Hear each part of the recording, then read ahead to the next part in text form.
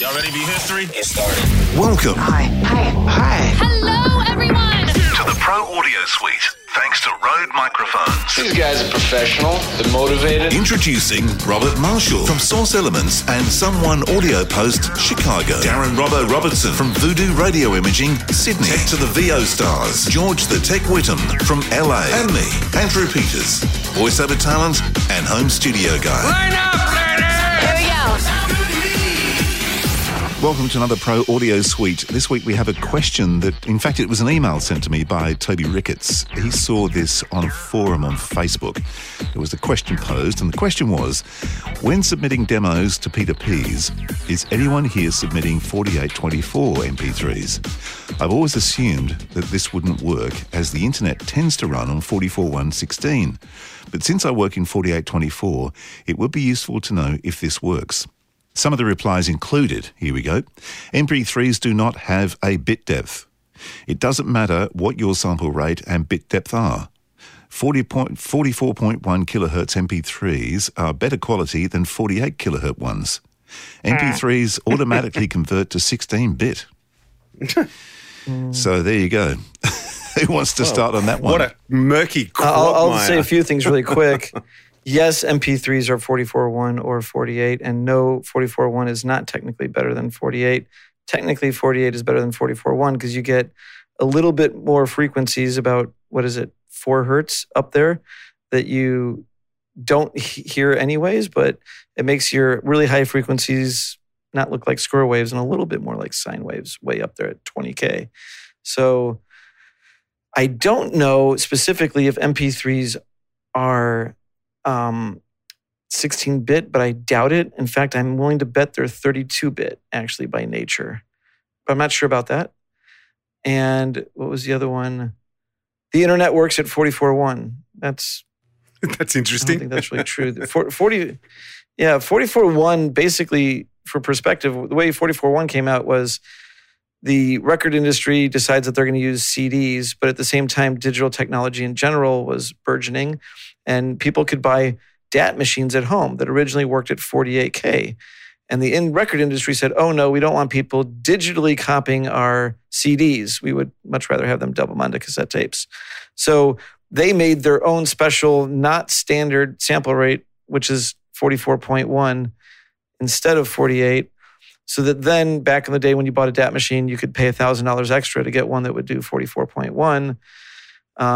But really, 44.1 was a scheme of the record companies to try to prevent copying of their materials. And now we're blessed with a weird sample rate. Thank you, record industry. And I believe AAC is 32-bit by nature, like within it.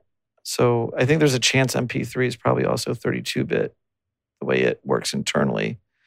But it's kind of a weird question, because if you're sending an MP3 to a P2P site, you would just use whatever bit rate you want, I guess, or would it? Well, the first thing is it's an audition, right? Yeah. So who gives a crap? Exactly. And then the second thing is the 44.1 versus 48 is probably not the biggest thing that's changing the sound quality. Most software is going to convert between 44.1 and 48, practically faster than you can blink. So that's not a big deal. I would say that most of the post-production industry, the only industries I know of that work at 44.1 are the music industry when it comes to outputting for CDs, but a lot of music engineers still run at 48. And then the audiobooks industry runs at 44.1. Besides that, it's pretty much a 48K world. Yeah. I don't know if it's possible Chrome and some other browsers are a little bit happier at 44.1. I'd have to look at that closer. That's a possibility. Yeah. 44.1 does tend to be more consumer in a way. Just because of the legacy of CDs. Well, it's interesting. Right. I had someone, this is years ago now, it was about download speeds, and they were having some issues. So he got me to do a record and send it across at 44.1, 320 or 32-bit. 320 kilobits per second. Yeah. Right. So you got... Yeah, I'll tell you, it's so easy for actors and anybody using software to conflate these terms, because you can have 24-bit files, and I've seen somebody mistakenly save their MP3s in 16 kilobit per second, or kilobit per second. Yeah, because they sounds saw awful. 16, right? And like Yeah. it sounds like garbage. I'm like, well, no, that's the bit rate. 16 is the 16 bit is the bit depth. And the problem is there's all these numbers that overlap. You know, you have 24 bit, but you can also have 24 kilobits per second. Then you have 96 kilobits per second MP3 and 96 kilohertz sample rate. George, do you want to explain them all, or how, No. how do you want to? I'll take a gander at trying to explain the three. Okay, Robert, the three stick numbers. on the mad hat. The three All right. numbers. The three numbers. Geek hack on. So we'll start with the easy one. Your sample rate. Your sample rate is how many times a second it's taking a picture of your sound. The higher the sample rate, the more accurate your frequency fidelity is. So the higher the sample rate, the higher pitch the sound is that it can recreate accurately. And it's roughly half of whatever the sample rate is, you're capturing half of The that Nyquist. frequency. Right, the Right, Nyquist so- feature. So 44.1 can capture at the most 22 kilohertz. But mind you, at 22 kilohertz, it's a square wave, right? So then you get all that high pass or low pass filtering to try to tame down all those crazy overtones that are created because of that. So 48K can capture up to 24 kilohertz. 1,000 cycles a second, which is well above what everyone can hear. Right. And that already is like those extra couple samples up there make the high frequencies better at 48K. You start going into the really crazy bit sample rates that high definition music uses. You have 96, but you also have 88.2. 88.2 is nothing but double 44.1. And so now that can create a waveform that has a frequency up to 44 kilohertz, like way the hell beyond. And some of these are like, theoretical and people don't really hear the difference, or you only need it if you're going to record birds chirping and then slow it down for some sound effects reason. That might be a reason to record at those really high sample rates, or you're just an audiophile aficionado. Or your audiences is made of dogs. Yeah, dogs and dolphins and whatnot, exactly. So to speak, your temporal or time resolution is controlled by your sample rate. Higher the sample rate, the higher fidelity it is. To give you perspective, something like the phone system, I think, is sampling at 3 kilohertz. Or maybe it's 8K. It's 8 kilohertz, which gives you 4 kilohertz. Up to 4,000 hertz of audio. Of usable range, right? Right. So then the next thing is your bit depth. That's your 16-bit, 24-bit, et cetera, et cetera. So again, for reference, your phone system, you're pretty much listening to 8-bit audio, real kind of early video game sounding stuff. The higher the bit depth, the bigger what's called the dynamic range, or how quiet of a sound can be expressed at the same time how loud, like the difference in volume between the quietest thing it can record and the loudest thing it can record. So a jet, airplane, from normal volume up to blasting loud is about 144 decibels, I think, or is it 120 as a jet? I think a jet is around 120. It's a logarithmic scale. It's exponential. Like your ears are bleeding and now you're deaf loud. That's the threshold of pain is like 120 hertz, right? Yeah. 120 decibels. Sorry. Decibels, yeah. No, We're confusing the numbers. Sorry. Yeah. Right, 120 decibels is the threshold of pain. And certainly a cassette tape can't capture that. Maybe a record can. But the reason why the 16-bit thing came up, because it was 96 decibels of dynamic range. It's usually pretty much 6 decibels per bit of dynamic range that you get. So 6 times 16 is 96, I hope, right? Someone? Okay. So that's the CD just matches what the human ear can pretty much deal with. A little less on the dynamic range, certainly on the frequency range. It just perfectly boxes that in. That is CD quality, 16-bit, 44.1. In other words, up to 22,000 cycles a second in frequency and 96 decibels of dynamic range. The next thing is 24-bit. So 24-bit can do 144 decibels of dynamic range, which I believe even now the best analog equipment can barely operate at that level. It's like essentially it's capturing everything and then a little bit more. Your jet doesn't even have that dynamic range. 24-bit is the whole possible canvas in terms of dynamic range. So this is not a lot of extra data. and a lot of extra room. We've talked about this before, where you can record at a much lower volume in 24-bit and still get that same quality. Because if there it is right there. And CDs do, or 16-bit does 96 kilobits per second. So if I was recording at minus 96, you would have 1 bit to describe that audio with in 16-bit if your preamp was set to minus 96 and only giving you that level. Whereas at minus 96 with 24-bit, you've got at least 44 decibels of dynamic range still left to give you a usable waveform instead of some little square wave. Yeah, pretty much. Right. So that's how much difference, like logarithmically, 24-bit is a huge amount of dynamic range. So bringing it back home, what does it mean to us? Probably for voice stuff and everything, definitely on the delivery side, 16-bit is good enough, but 24-bit is not a lot of extra data and gives you a lot of extra space to work with dynamically so someone else can turn you up without you clipping it. I don't think anybody's ever going to hear the difference between 44.1 and 48 for the most part, but 48 is just a little bit easier to deal with because it is pretty much the format that most everyone will deal with in terms of post-production, unless you're working in audiobooks, which you do want to work at 44.1 at that point. I don't think that any of the high sample rate stuff has any place in the voiceover world. There's no need for anybody to record at 96 kilohertz or any of that. The last thing I'll say is 32-bit. And what the hell is that? 32-bit is a floating point numbering system instead of a fixed point numbering system.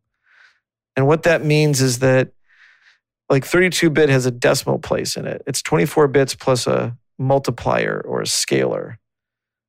And it doesn't really mean much from the file point of view. Really, ultimately, I think it might add a little bit of resolution because it is 32-bit.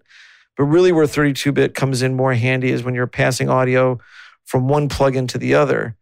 Because then if it's clipping, they just have to divide by that decimal point and they can bring it out of clipping you. And you never really clip. Whereas with 24-bit, if you hit the top, there's no more numbers for you. There's no decimal place to play with, essentially. So next week, we're going to talk about 1-bit 8 megahertz sample rate recordings. Sure, yeah, single bit. Bit streams. Yeah. Tune in next week as Robert delivers the theory behind calculus. Yeah. Direct stream digital, you would throw that in there. I mean, I'm no good with the science behind it, but one thing I would add is that MP3 is not, in my opinion, is not a professional format. MP3 is a delivery format, but it's not a professional format. Yes. Please don't give me your voice tracks in MP3 at any sample rate, at any bit rate. I don't want it at MP3. I want WAV. And pretty sure that 99.9... And let me put my geek hat back on. Yep. Because I only explained the two numbers. The last thing is the bit rate. So not the bit depth, not the sample rate, but the bit rate. It's both. It's kind of sounds like both of them combined, but it has nothing to do with either one of them. What the bit rate is it takes the encoders, MP3, MPEG-4, all these things that take a lot of audio data and crunch them down to less data, is it says, okay, I've got whatever it might be, a window of time, 10 milliseconds of audio. And in that 10 milliseconds of audio, I'm going to use a certain amount of data to describe that audio. That's the data rate. That is your 320 kilobits per second or your 16 kilobits per second. How accurate of a picture is this thing that takes the audio and makes it less data? Because your raw data rate is just literally your bit depth times your sample rate. That's how much data it produces. 16 bits, 44,000 times a second. Multiply it out. That's how much data you have. And then the MP3 or the MPEG-4 job is to take that data rate and make it smaller without losing quality. So the higher your data rate, 320 kilobits per second, has more data to crunch that audio down into. The original 24-bit 48K wave file might have been 700 kilobits per second. And then you can take that and pretty much keep 90% of the audio quality and knock it down to 320 kilobits per second. This takes a lot of work of the computer, by the way. It does. I don't know if you've noticed, if you've saved an MP3, then saved a wave of the same file, how much dramatically slower the MP3 takes to save. I remember when MP3s came out when I was in college, I had a 48633 PC, right? And MP3s came out and I was like, oh, here's how you make an MP3. And I ran the code and it was line, DOS. And I encoded it and I was like, okay, let's go out for a while and see if it's finished. Come back 20 minutes later. Right. Yeah, in 1993, it would take 10, 15, 20 minutes to make an MP3 of a song. Yeah. And what it's doing is it's figuring out what you can't hear and therefore what it doesn't need to encode and what you can hear because, there was a big bass drum at that moment. So you're never going to hear the hi-hat. I'm going to drop complex. It's right. It has all these, and it works within like windows of frequencies because it has these models as to what gets masked when you are hearing different sounds at the same time. And not only do you lose a little bit of quality each time it's been encoded, it also, there's a little bit of an issue of decoding. Now imagine encoding, decoding, encoding, decoding a couple of times. The quality that you lose really becomes way more audible. It almost like, to me, is like dubbing tapes. Yeah, I was just going to say. Of a tape of a tape, that third generation sounds pretty crap. Right. And that's the same with MP3. And that's why it's so important to not save any production work in MP3. Only the deliverable, if that's what is required, should then be made MP3 at the very end. MP3 is a consumer format for consumption. It's not a production format. That's the easiest way to say it. And you should be delivering WAV files. There used to be AIFF, which is the same as WAV. Yeah, it's the pretty Apple's much flavor. It literally counts left to right instead of right to left. It's little Indian versus big Indian is what they call it. But they're pretty much the same quality because they're both what's called PCM or pulse code modulation. And that's how it encodes the 16 bits or 8 bits or 24 bits over whatever the sample rate is. There is too much information. Yeah. That's why you listen to this show. That's right, exactly. Yeah, just record, save in WAV, cut in WAV, normalize in WAV, and then save again as an MP3 and send it off as your audition. That's what I would do. In fact, that's what I do. And try to use 48K unless you know that you need to use 44.1 for books or a client specifically asks for it. Yeah. Yeah, you can always transcode down and not lose any real quality. You can always record 24-bit 48, and then if they say, we want 16-bit 44.1, you can transcode it. You can convert it. Yeah. Don't worry about it. Yeah, just keep the WAV file and you can do it from there. Yeah. And one other thing, actually, you might see options for dithering. Is that when you're indecisive and don't know what to read? But this show's very good at. Oh, sorry, we're out of time. Dithering, right. Let me think about that for a second. Dithering is a whole nother episode. Rabbit hole. We could talk about dithering and bit streaming DSD next time. Single bit conversion. Oh, yeah. Excellent. I better Google that. Yeah.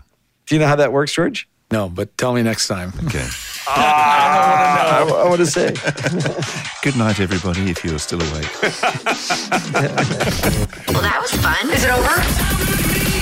The Pro Audio Suite recorded using Rode NTG5s and Source Connect. Edited by Andrew Peters and mixed by Voodoo Radio Imaging. With tech support from George the Tech Witter. Help us share the show with more people and get your hands on exclusive content by contributing to our Patreon page. See patreon.com/Pro Audio Suite. Don't forget to subscribe to the show and join in the conversation on our Facebook group. To leave a comment, suggest a topic, or just say g'day, drop us a note at our website, theproaudiosuite.com.